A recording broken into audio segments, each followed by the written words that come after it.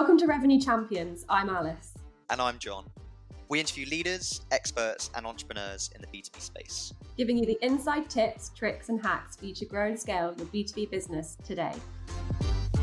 Hi everyone, welcome to the first episode of Revenue Champions. We are going to be challenging the traditional marketing thinking, and we're kicking off today with our first speaker, Chris Walker, who is CEO of Refine Labs. So hi Chris, and thanks for joining us today. Hey Alice, really happy to be here. I think it's episode 1, which is pretty cool. Honored to kick this series off. Yes, amazing, glad to have you. So Refine Labs, for everyone who's listening, just to give you some context and into why I was interested to talk to Chris, and also more generally into what Refine Labs are doing. Refine Labs are an agency at the forefront of enabling businesses with their growth and marketing innovation. They're built to help companies with their adoption of progressive marketing techniques. They're perfect candidates for the series, where we're looking to focus on marketers who are actually just ripping up the traditional playbook. Those are kind of breaking the mold and doing things that are bringing undeniably impressive and tangible results to their businesses. So one thing that I found when I was Chris is now all over my LinkedIn feed. Everything, all the content you're putting out is amazing. And I think it's hugely valuable to marketers in general. But one thing I saw, Chris, which really caught my eye and why I wanted to interview you, was that the amazing growth that you've had at Refine Labs. So growing from over 1 million ARR in 10 months with no funding, no cold calls, no outbound emails, and no advertising. So I guess just as a starting point, it'd be great to just understand day one, what did you do? How did that happen? Yeah, so I wanna work backwards for people, because the first thing is that any company could do this if they were committed and focused to it and they put the right people in place. So that's one thing for everyone. The second one is that I've been doing this for brands for 5 years. And so the exact same thing happened when I worked for the $30 million company that didn't have a strong demand engine. They did more than $1 million in revenue in the first 12 months as well. And so it's not like I just popped up out of here and started producing content on LinkedIn. I've been doing it a lot just underneath company brands, and now I just choose to do it for a lot of different brands at once.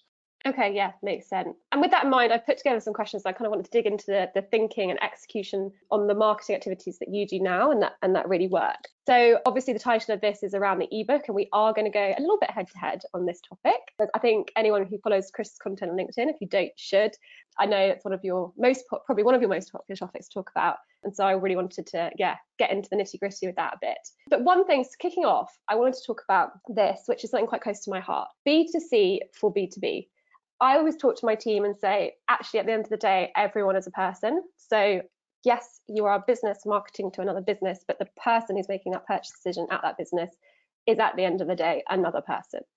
So first of all, do you agree with that sentiment? And then secondly, what would be the top 3 things you'd tell a B2B marketer to take away from how B2C operates to transition into their marketing in B2B? Yeah, when we look at demand gen or marketing, it's essentially communication. And so you are always communicating with a person, whether you're trying to sell a pair of socks or trying to sell a $500,000 a year software tool, right? Yeah. And so, the interesting thing about my experience is that for the first, when I was 22, 23, 24, I built 2 e-commerce companies out of my bedroom, selling things that costed somewhere between $40 and $100. And I was able to experiment with Facebook ads when it was early, and Instagram ads when it was early, and Amazon ads when it was early. And Amazon ads is just like Google Ads search. And knowing how to run those profitably when you only have $13 of margin for your advertising expense before you start losing money was a very interesting experience.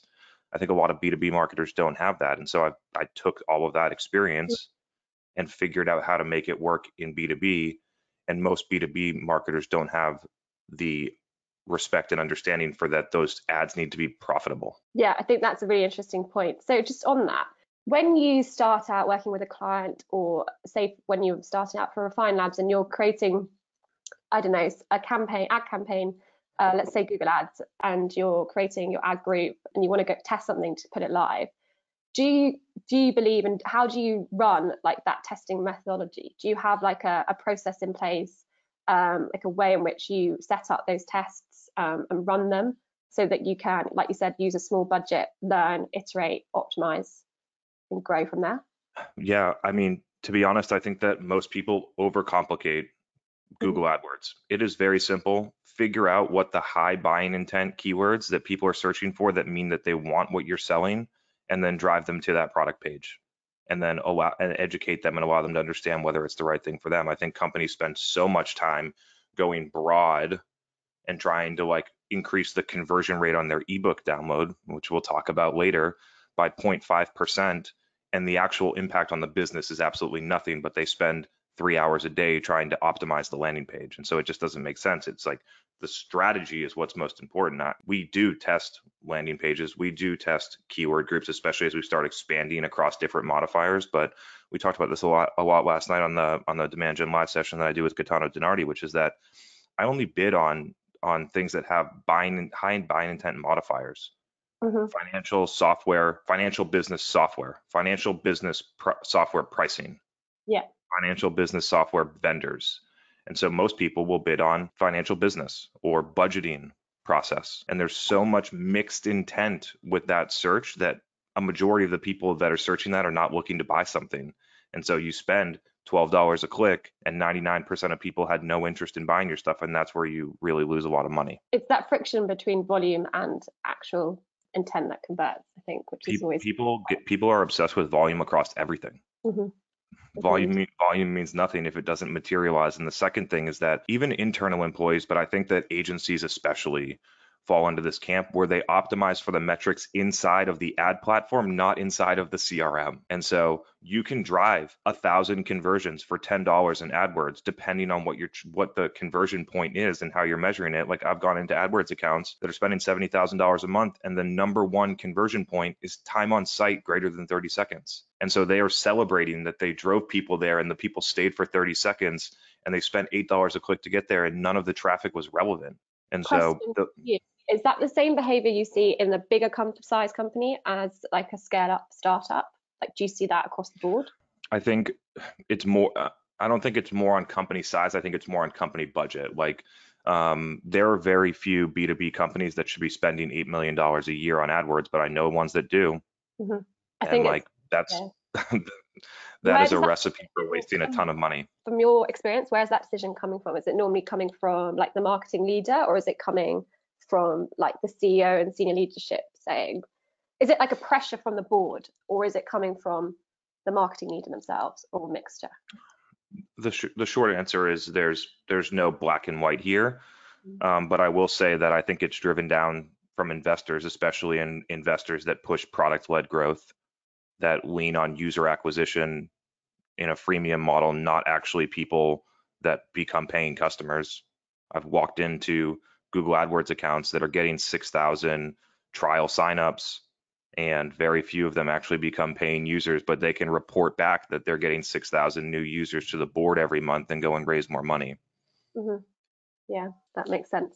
Okay, well, moving on to kind of the topic of this whole interview, the ebook. So I think just to kick us off on this, it'd be really interesting just for everyone to hear your side of the ebook debate, why you are so against them. And then I might pose some questions just from my side and my perspective, and it would be just interesting to see like where we get to after that.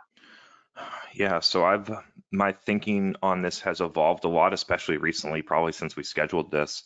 And the thing that I am against is the intent of the common execution of the ebook, not necessarily the ebook on its own. But if you are building an ebook with the core objective to drive 1,000 leads so that you can cold call them, I think that's wrong. I know the business results are not there, especially if you're spending money to drive people to download the ebook, which most people spend $50 a download on LinkedIn, and very few of them close, and you basically just annoy your potential customers. And so in general, like if you switched up your intent and your measurement of the ebook download, then fine, like put out the ebook. But if you measure it against leads, oftentimes you do the wrong things. The second piece that I think is super interesting is how it's prioritized. Most companies prioritize it as number one. I think it should be number 31 on the list. And so what would you put above it? Once you are pumping out content every day on LinkedIn, once you have a podcast that has 1,000 subscribers, once you have AdWords working well, once you have a paid short form content engine that's running on Facebook and LinkedIn that drive business results, once you have your website 100% optimized, once you have your lead handoff process perfectly set up, There are so many other things that marketers should be doing before they build ebooks, because it takes a ton of time. It's hard for people to consume them. It's hard for you as a marketer to get someone into an ebook and have them actually read all 10 pages.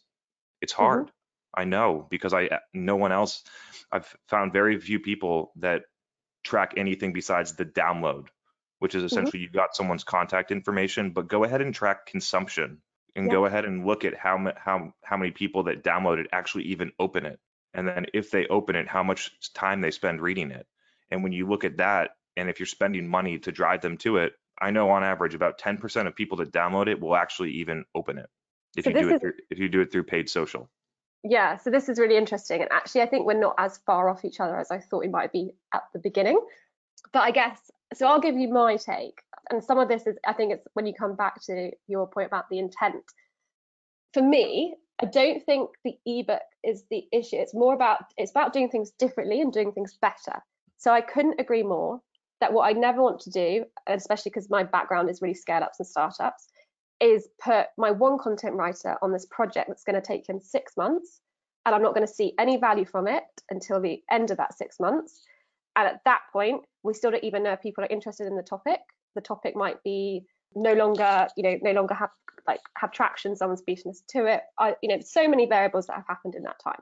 So the way that I guess I do I still believe the ebook as a lead magnet, and content generally, using content as lead magnets, has a lot of, there is a good use case for it, but I just think the way that you have to go about it is different. So for example, how we run any content magnet that we produce at Cognism is it starts with our SEO play. So we sit down and make a content plan for the half of the year. We decide on our keyword strategy.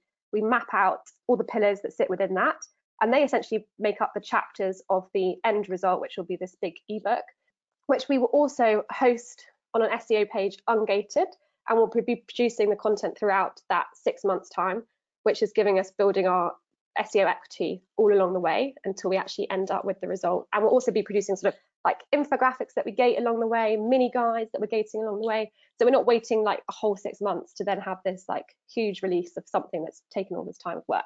So then we get SEO juice, we get consistent stream of leads, and we get at the end of it something big that we can end up chopping and changing into lots of different content formats, whether it be we create videos off the back of it, research reports, whatever else as well. And it's actually given us, every time I've kind of done the strategy, we have achieved our page 1 Google ranking for that sort of target keyword.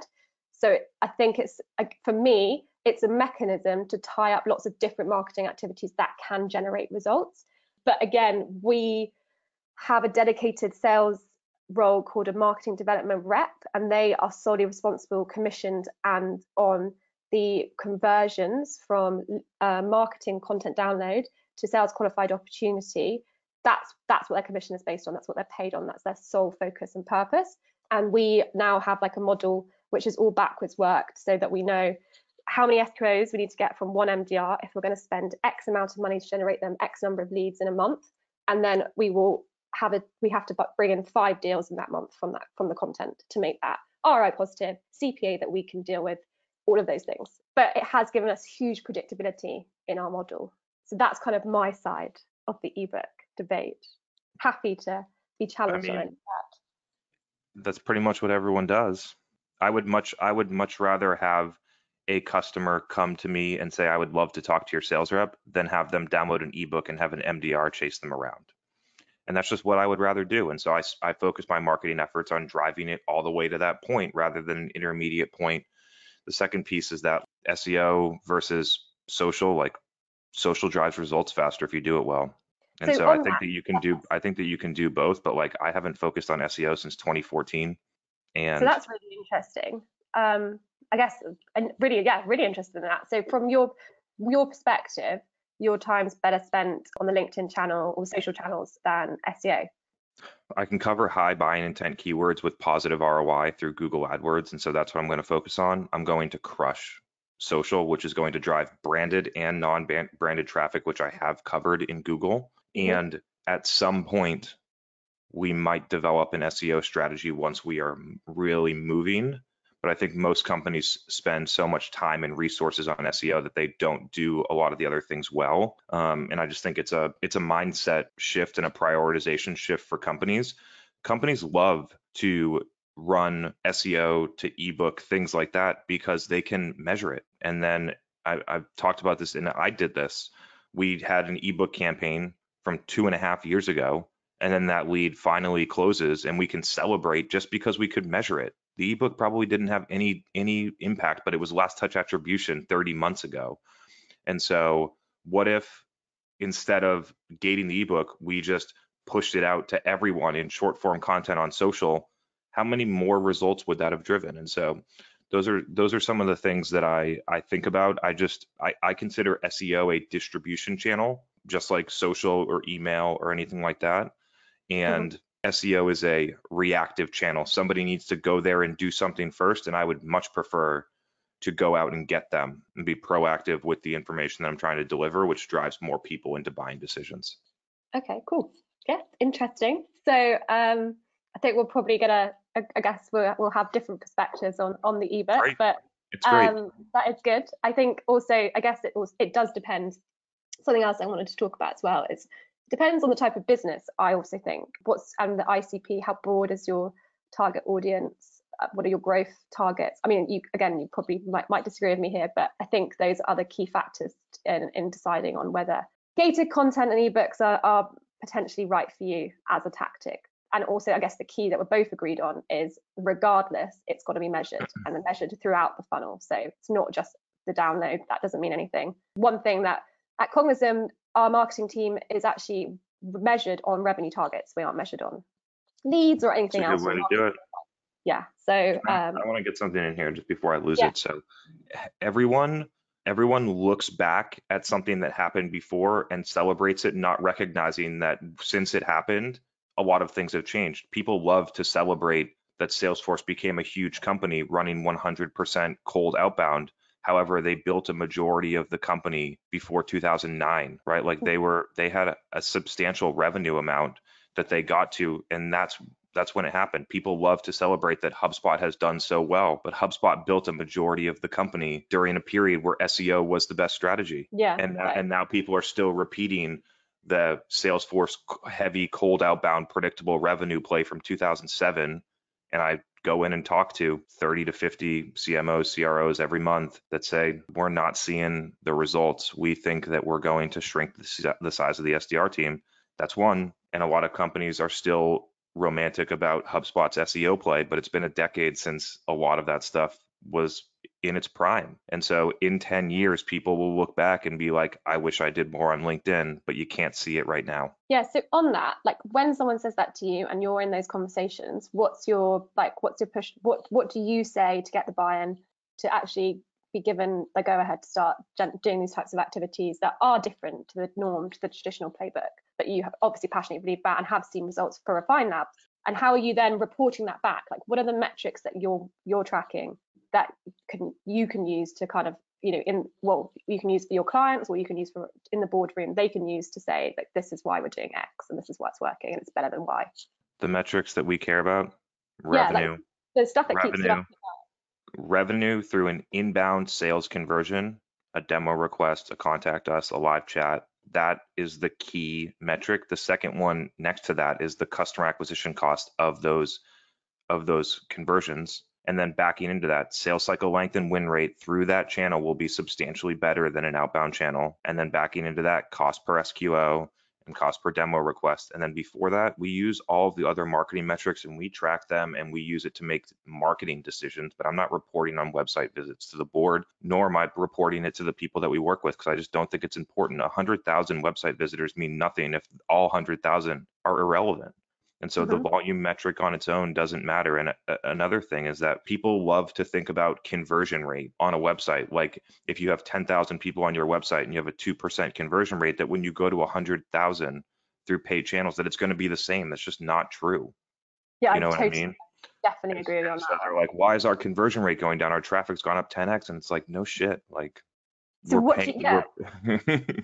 Well, I get on that one. This is quite interesting one. So recently we had to fill a capacity gap for our outbound team. So CEO comes to us, the marketing team says, right, give you some more budget because we can't hire fast enough, go and spend it. So in that perspective, what you're saying, I guess, is, and he also like outlined the plan, the exact like mechanisms, the campaigns, you know, your predicted cost per lead, cost per SQO, cost per deal on each of those. Kind of, are you saying what you would potentially do is say, look, as long as my top level CAC, cost per SQO, demo requests, all of those metrics I talked about are within our KPIs and within the remits that we set, then it doesn't really matter. The rest of it doesn't matter so much. Like as in I don't need to measure every single activity. That is correct. Okay. Because when you strive to measure things, you often do things that are not the best things to do. Yeah. And so the second piece on this is that like we typically get less leads for customers and our cost per lead is higher, but the conversion rates through the funnel are so much better that the customer acquisition cost is lower. And we're over here at the beginning and they're like, oh my God, our leads have gone from 2,000 per month to 150. And then you actually look at it and you're like, yeah, but you were converting 0.1% of those 2,000 leads and you got 2 customers. And so like the lead volume metric, it just comes back to the core thesis, like the volume metric on its own means nothing. It actually, if the volume metric is high and the efficiency is super low, it's actually a negative thing because you have resources like MDRs or SDRs or whatever you want to call them, spending time on them. And then if they do get to an opportunity, the opportunity still close at a low rate too. So you're wasting your sales team's time, and all of those people's time could be better spent running ABM programs, strategic outbound, creating content for LinkedIn, all these different things. And instead they're chasing people that do not want to hear from them. And so that's just like, those are some of the things that I'm seeing. Every company I see most companies I see make that mistake. It's interesting though, but it's like a massive mindset switch that would need to happen, like, and be bought into. Most companies don't want to do it. And I have the benefit that we have enough people that want to work with us. I don't need to convince anyone to do it. Mm. And then one thing I know that you're quite passionate about as well is like, and it's sort of on this point, is the whole investing in brand. And it's quite an interesting one for me because it's not something I have at Cognizant been able to really do, because we are so probably the way that you don't want to work, but we're very like every metric is tracked and everything is sort of like, we have to have this predictable model. And so for lots of reasons, we are set up how we are. But I know for you, you sort of say brand marketing is any demand marketing execution that's not measured on direct attribution ROI. I think I lifted that from one of your LinkedIn posts. But yeah, so just I would love for you to just talk a bit more about that, like from how do you go about brand? Yeah, it's super interesting. So the first thing is, let's define that brand does not equal branding. Mm-hmm. There are plenty of companies that have, their colors don't look right to some people and their logo sucks, mm-hmm. and they still have a good brand. And brand also doesn't have to just be in product experience once they become a customer. And so those are two like misconceptions that I see a lot with companies. Now, when you think about brand, the idea is that you don't need a direct attributable ROI to everything that you're doing. And that's it. And so putting out content on LinkedIn, even this one is interesting. When companies run trade shows and chalk it up as a brand execution and then measure it with the core KPI of leads. Yeah. Not a brand execution, that's a performance execution. Yeah. And so it doesn't make sense. And so, yeah, that's happy to answer any more questions, but like I could go on forever on this one. Okay, and then so one other thing, I think I heard you on a podcast, I can't remember exactly the one right now, but it was about lead scoring. So I'm really interested in talking to people about lead scoring because it's something I've actually never successfully implemented in any business. Like, I'm happy to say that. Hopefully James, my CEO, is not listening and they're not going to take that against me. But I think we tried it at Thomson Reuters, massive corporate, and it was like a 2-year project, never got off the ground. Imagine the amount of resource and energy that went into that. We sort of played around with it in my last startup, but again, never really did much with it. We're building some sort of model now in our new Salesforce instance at Cognizant, which will be interesting to see, very basic. And I'm just always interested to ask other marketers, have they done it? Have they had success? If so, how have they implemented it? And what ways, have they seen that success come about? Why don't you think it worked? Because I think it's just very difficult to do. I don't think there's not the technology. Number one, I wouldn't say I haven't seen a technology that does this really well. Obviously, that's built into HubSpot, built into Pardot, built into some of these marketing automation tools and systems. But essentially what I think happens, and has always happened, is the project gets bogged down in the details of exactly defining that lead score, the ideal fit, what would get passed to sales. And then you start passing stuff to sales, and then it probably doesn't, well, it doesn't often end up matching up to that lead score that you thought you had. It's because this is a magical made up thing from MarTech vendors. Like if we send someone 3 emails, they're magically going to want to talk to our sales rep. And that's what it is. When you think about lead scoring, the only thing that I care about is that they're firmographically in the ICP and that they have demonstrated clear buying intent to ask to talk to a sales rep. That is the only lead score you need. It's binary. And so the idea that because they downloaded one piece of content, they get 10 points is something that marketers feel good about. It allows them to change the score of the MQL so they can report more back to the company, even though it actually does more detriment to sales when you drive more MQLs on lower scores. And lastly, it is often, and like you said, it is a complete waste of time for most companies. They're spending 2 years building a lead scoring model, and they can't produce good content for LinkedIn. They can't put out a podcast. They never talk to customers. They spend so much time in the tech trying to figure out attribution and targeting and lead scoring and automated nurtures and how we're going to get 0.1% more click-throughs on this email. And they never do any actual marketing. I see it a lot. I see it from my customers. So on that, actually, this is quite interesting. What is one thing you'd tell like a B2B marketer to start doing tomorrow that they probably aren't doing today, but ideally this is something that's low effort, high reward? So I'm a marketer listening to this, and I could literally like listen to what you say. I can go and do it tomorrow, and I'm hopefully going to see some positive gains from that.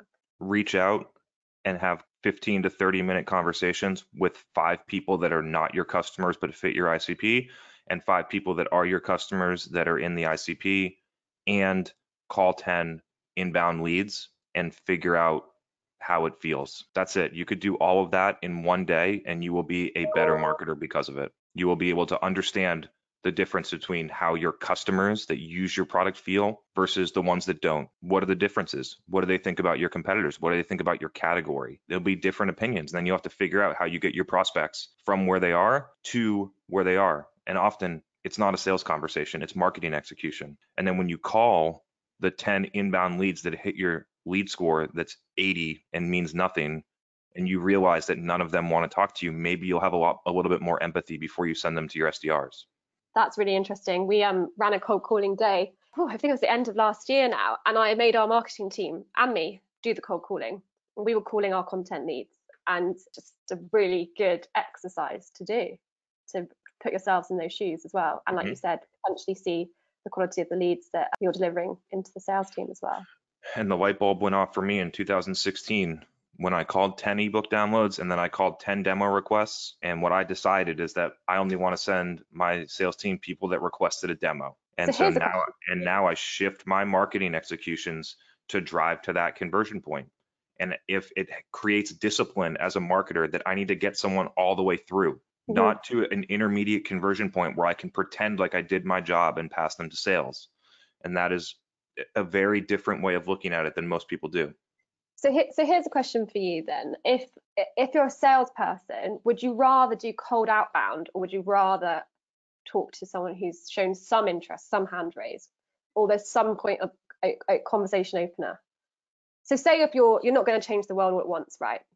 So we're not going to stop our business doing outbound tomorrow, but you know, as a salesperson, would you rather just go cold outbound? Would you rather have some form of topic opener or reason to talk? I don't think that someone that visited your website and didn't ask to talk to you, or downloaded an ebook and didn't ask to talk to you, is a reason to talk to someone. I don't. Do you think it depends on the pitch though, then, if you were, you know, if you're actually just asking for feedback on the content? So this is a super interesting point when you look at how companies are organizationally structured, is that they have so many people and not enough demand created through marketing that they have to do things like this.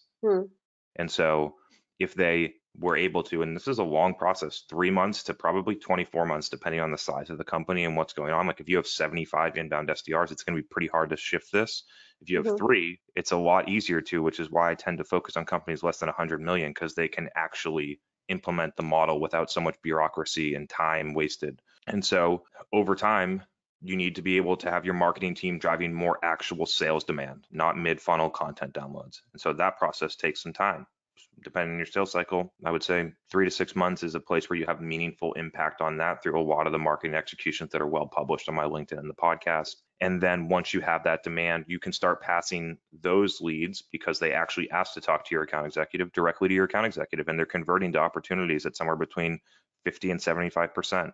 And so it's not a waste of their time to follow up with this lead and have a 10-minute first call and schedule a discovery and a high-level demo.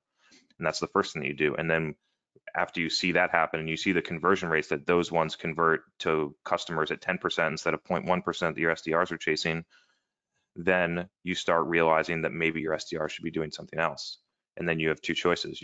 Most often you shrink the size of the SDR team, or you start using them for very strategic, high value outbound, depending on your ACV. And so those are, I think that's a good point. Like, so I know you mentioned ABM, and we could come on to that, but I guess ABM is only a good strategy if you have got a certain, you're going after a certain target level of accounts. Like if your average contract size, warrants that approach, basically. So it's not for everyone. sure. A lot of companies that don't have a ACV that justifies ABM are still doing ABM. They call it ABM. It's actually just demand gen, company firmographic targeting. It's just defining your ICP and doing marketing, but they call it ABM. So I'm interested to hit, this is also quite interesting. What would you, because I always have this debate as well. I haven't seen anyone actually do ABM properly. I don't think I've ever had someone do it to me properly, ABM. So what for you is ABM proper? A bit like lead scoring for me. It's this phenomenon that I don't think I've ever actually seen in practice. I've talked about this a lot, but I'll kind of like reiterate, is that most companies are not doing, they're doing account-based sales and they're calling it account-based marketing. And that's it. Like their marketing team is running performance downloads so that they can do sales. They are not doing. What would you say ABM looks like? Like what is exactly. it? Like exactly. So let's pretend that I want the HubSpot CMO to work with us. Yeah. And this happened last night. And somebody asked me a question that says, what do you think? Break down HubSpot's marketing strategy. And I talk for 8 minutes about the things that they are missing, that they are doing very well in SEO, but they're missing a lot of opportunities that we talked about earlier in this thing. And I have that, and it's in an 8-minute podcast. And I know a ton of people at HubSpot follow my podcast, and I'm going to rip that up and publish it on LinkedIn.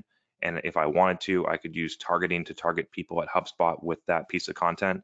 But that is a content-driven, aka marketing, education-focused marketing execution. And so I think that's the real difference, is that most companies are only driving to a sales meeting. Like, I don't care if the CMO comes inbound to me tomorrow, but a lot of people that are doing ABM want that result tomorrow. I think that's the difference. It's interesting. Okay, cool. One thing I want to ask everyone who comes on this series with me is about their tech stack. So I think it's quite interesting. I always find it really interesting as a marketer to understand what other people's tech stack looks like. So what does yours look like, and what do you recommend for your clients as well? Like, is it very expensive, super high tech, or actually are you succeeding with X tools that you just couldn't live without? And is there one tool specifically that you couldn't live without? We don't need a lot of tech to do the marketing that we do. A lot of our customers think that they need a lot of stuff, and they spend a lot of money on things and a lot of resources building and maintaining those tools that don't have a ton of impact and don't drive a ton of value.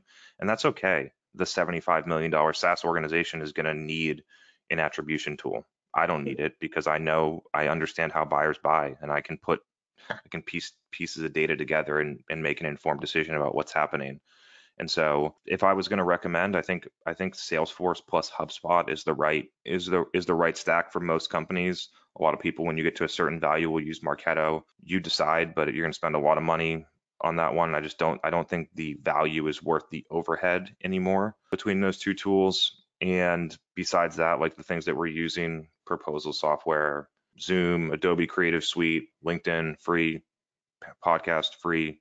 YouTube, free. Email occasionally to deliver information, not drive leads, free.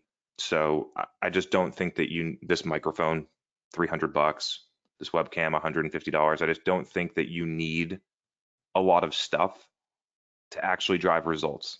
Okay, yeah, that's interesting. I am always a kind of a big believer as well in not over teching, and that a lot of it just ends up taking time to and talking, making it talk to each other. And if you have too many different systems, then you don't have a fully rounded, marketing automation. Marketing life cycle. It's really hard to make a informed decision about what's happening in your marketing if you spend all your time in Google Analytics or in Bizible. If you never talk to a customer, if you don't understand the marketing strategy and the communication execution, if you don't understand how people actually go through a buying process, if you don't understand who's involved, and a lot of people, I'm not talking down on marketing ops, but a lot of people in marketing ops do fit into that camp. They don't talk to customers, they don't create content, they don't understand how people buy, and they look just at the data, and the data doesn't get everything. It actually, I think, drives you to make the wrong decisions. Yeah, and I think that's interesting in itself. You can overanalyze and also be tied to the numbers. So I know one question we've had actually come in is how do you tackle revenue attribution between sales and marketing when you run an ABM program, or even just how do you tackle the problem of attribution? And this is something, again, I've had battles with across all of my career because we're so determined to understand the attribution of a deal so that we can then replicate that over and over again for predictability, that we stop and prevent ourselves from doing certain activities. I'm not sure I have much to add on that. Like, the idea of attribution and the way that it's used in most companies is just not smart. Like, the idea that you want to measure every single touch point and try and map it back to the ideal journey and celebrate, like, you can go ahead and do that. It just doesn't necessarily work. And now when you get to a small TAM, like, let's pretend you only have 1,000 accounts you can sell to, sales is going to be probably attacking pretty much all of them at once, or 250 per month, or whatever you want to break it up. So at that point, you need to just make a decision that you do not care about attribution. Yeah. Like, that's what I would do. You own a revenue number and the KPIs have to be in place, and as long as you're hitting those, fine. Is that kind of how you'd see it? I can say this. We do, for Refine Labs, 100% brand marketing, 0 performance, 0 outbound, 0 sales, 0 outbound sales. We obviously sell stuff. And the attribution that shows up in HubSpot for every single deal that we close is wrong. So that's really interesting. Right. And that would make most people. And so I know it because, the volume is relatively low and we don't have a ton of people and we're not doing a ton of things. Mm-hmm. And so it's very easy to tell. And I could tell when I worked at the $30 million company what was happening too. But when you get to a company that's $50 million and they have a bunch of shit going on, they don't see it that way. And they end up doing the wrong things. Like, I'll give you an easy example. We go from 0 to running 50K a month in Facebook ads, targeted at the right buyers with the right conversion points and the right information, not direct response, not conversion based. And over the next 45 days, inbound demo requests double. And when you look at that in Marketo or HubSpot, it's going to tell you that organic search is driving that activity.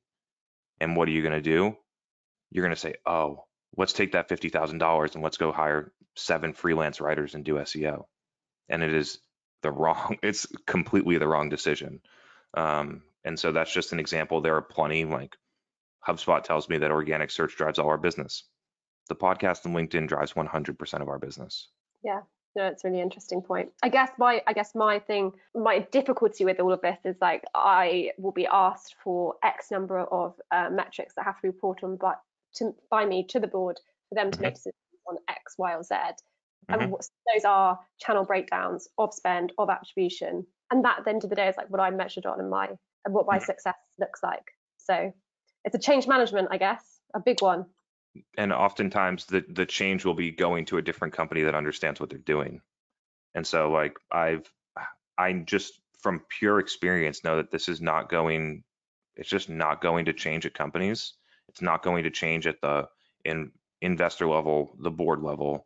the executive level unless they already believe in it. And so if you're a marketer, do you want to waste 3 years of your career trying to convince a CEO that you don't need channel attribution for LinkedIn organic content marketing? Or do you want to go somewhere that supports it so you can actually innovate? And that's the black and white decision that I think a lot of people that are either listening to this live or listening to it as a podcast later should think about, because I went through that process. I spent 18 months trying, when it was working so well, trying to convince an executive team that the last company they built was in 1999. They did it through 100% outbound sales, that it was different, and the customer acquisition cost on this execution was way, way lower, and the scalability of it was way, way higher, and it was more buyer centric. But they go, and instead of taking the extra $5 million in funding and put some of it to marketing, they go and make a huge sales expansion and continue to drive higher and higher, lower and lower efficiency.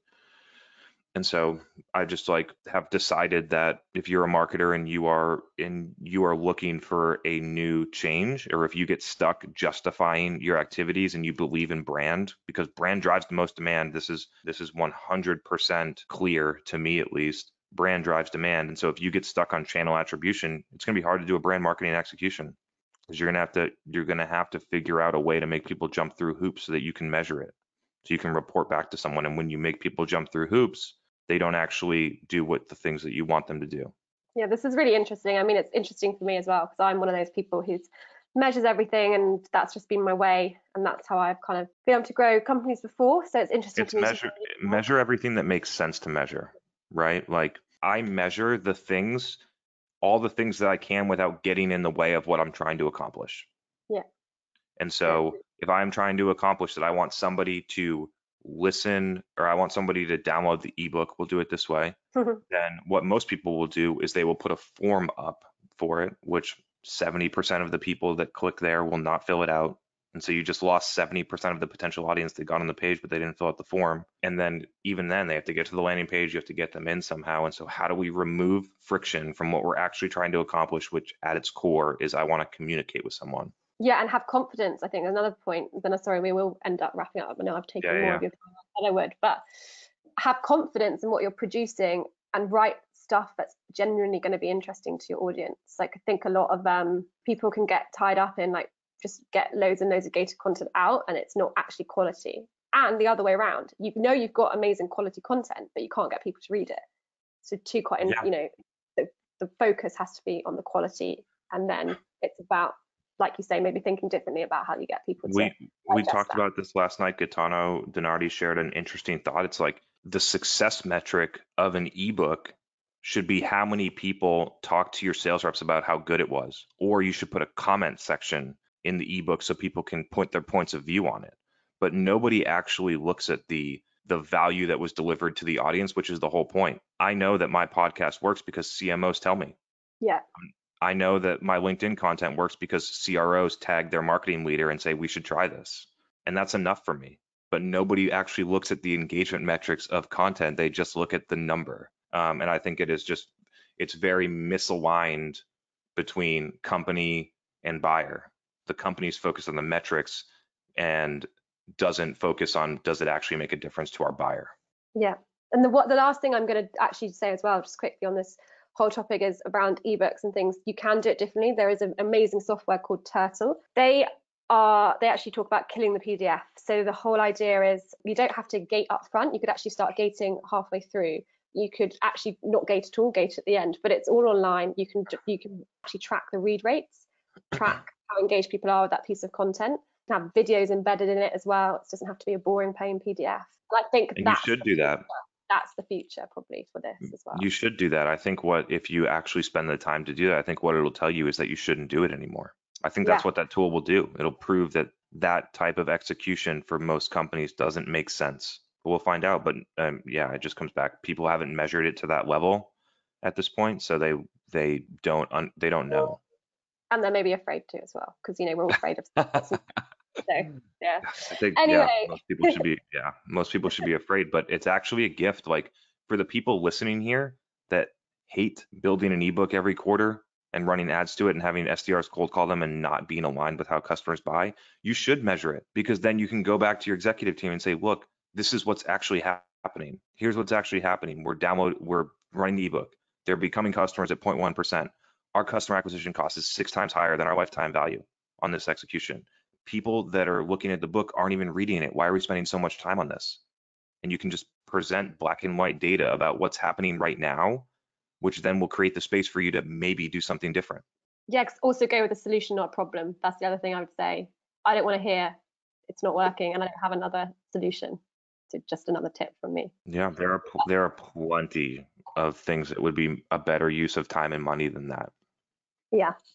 So it's interesting, and I really appreciate your time, Chris. And I think we're probably going to end up still being a little bit divided on the ebook, but I think there's a lot of interesting insights that you've given and given me food for thought as well. And I know my team are listening, so I'm prepared for a backlash after this. But I think 3 takeaways from me have been that LinkedIn over SEO probably is something that you believe in and something people should maybe think about.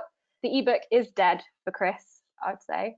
And brand drives the most demand. So there we go. 3 key takeaways. And if you're going to do one thing tomorrow that you haven't done, go and talk to five customers, 5 people who are relevant to what you guys are doing, and take that insight and put it into your marketing. And that's really easy.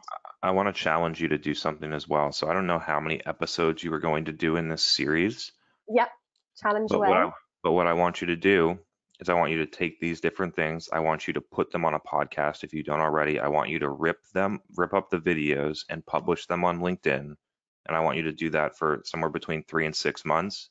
And we can come back and debate whether that is a more effective use of time than building ebooks and SEO.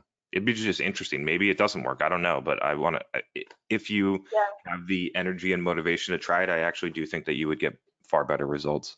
Okay, cool. So I'll see you in 6 months' time, Chris. I hope I'm up so. for it. All right. Well, I really appreciate you taking the time. And for everyone listening as well, there's going to be we've already planned another 4 episodes after this one and more to come. So things like why growth hacking is actually BS and what you should actually be doing. And then actual real life agile marketing, stop gating content. So that's actually from Turtles. That was the platform I was talking about earlier. We're going to have their head of marketing, Carla, on to talk about that. And actually then Tom Bangay, he's sort of someone I trained under at Duro, and he's going to be talking about how the other side to this coin, that of this interview with Chris, is content marketing. Don't fix what isn't broken, just do it better. So all of that still to come. Definitely check out Refine Labs and all Chris's amazing content, because it really has been giving me a lot to think about, and I'm constantly sending it to my team. So really appreciate the time, Chris, and for everyone else, thanks for listening. Thanks, Alice. See you, everyone. Bye.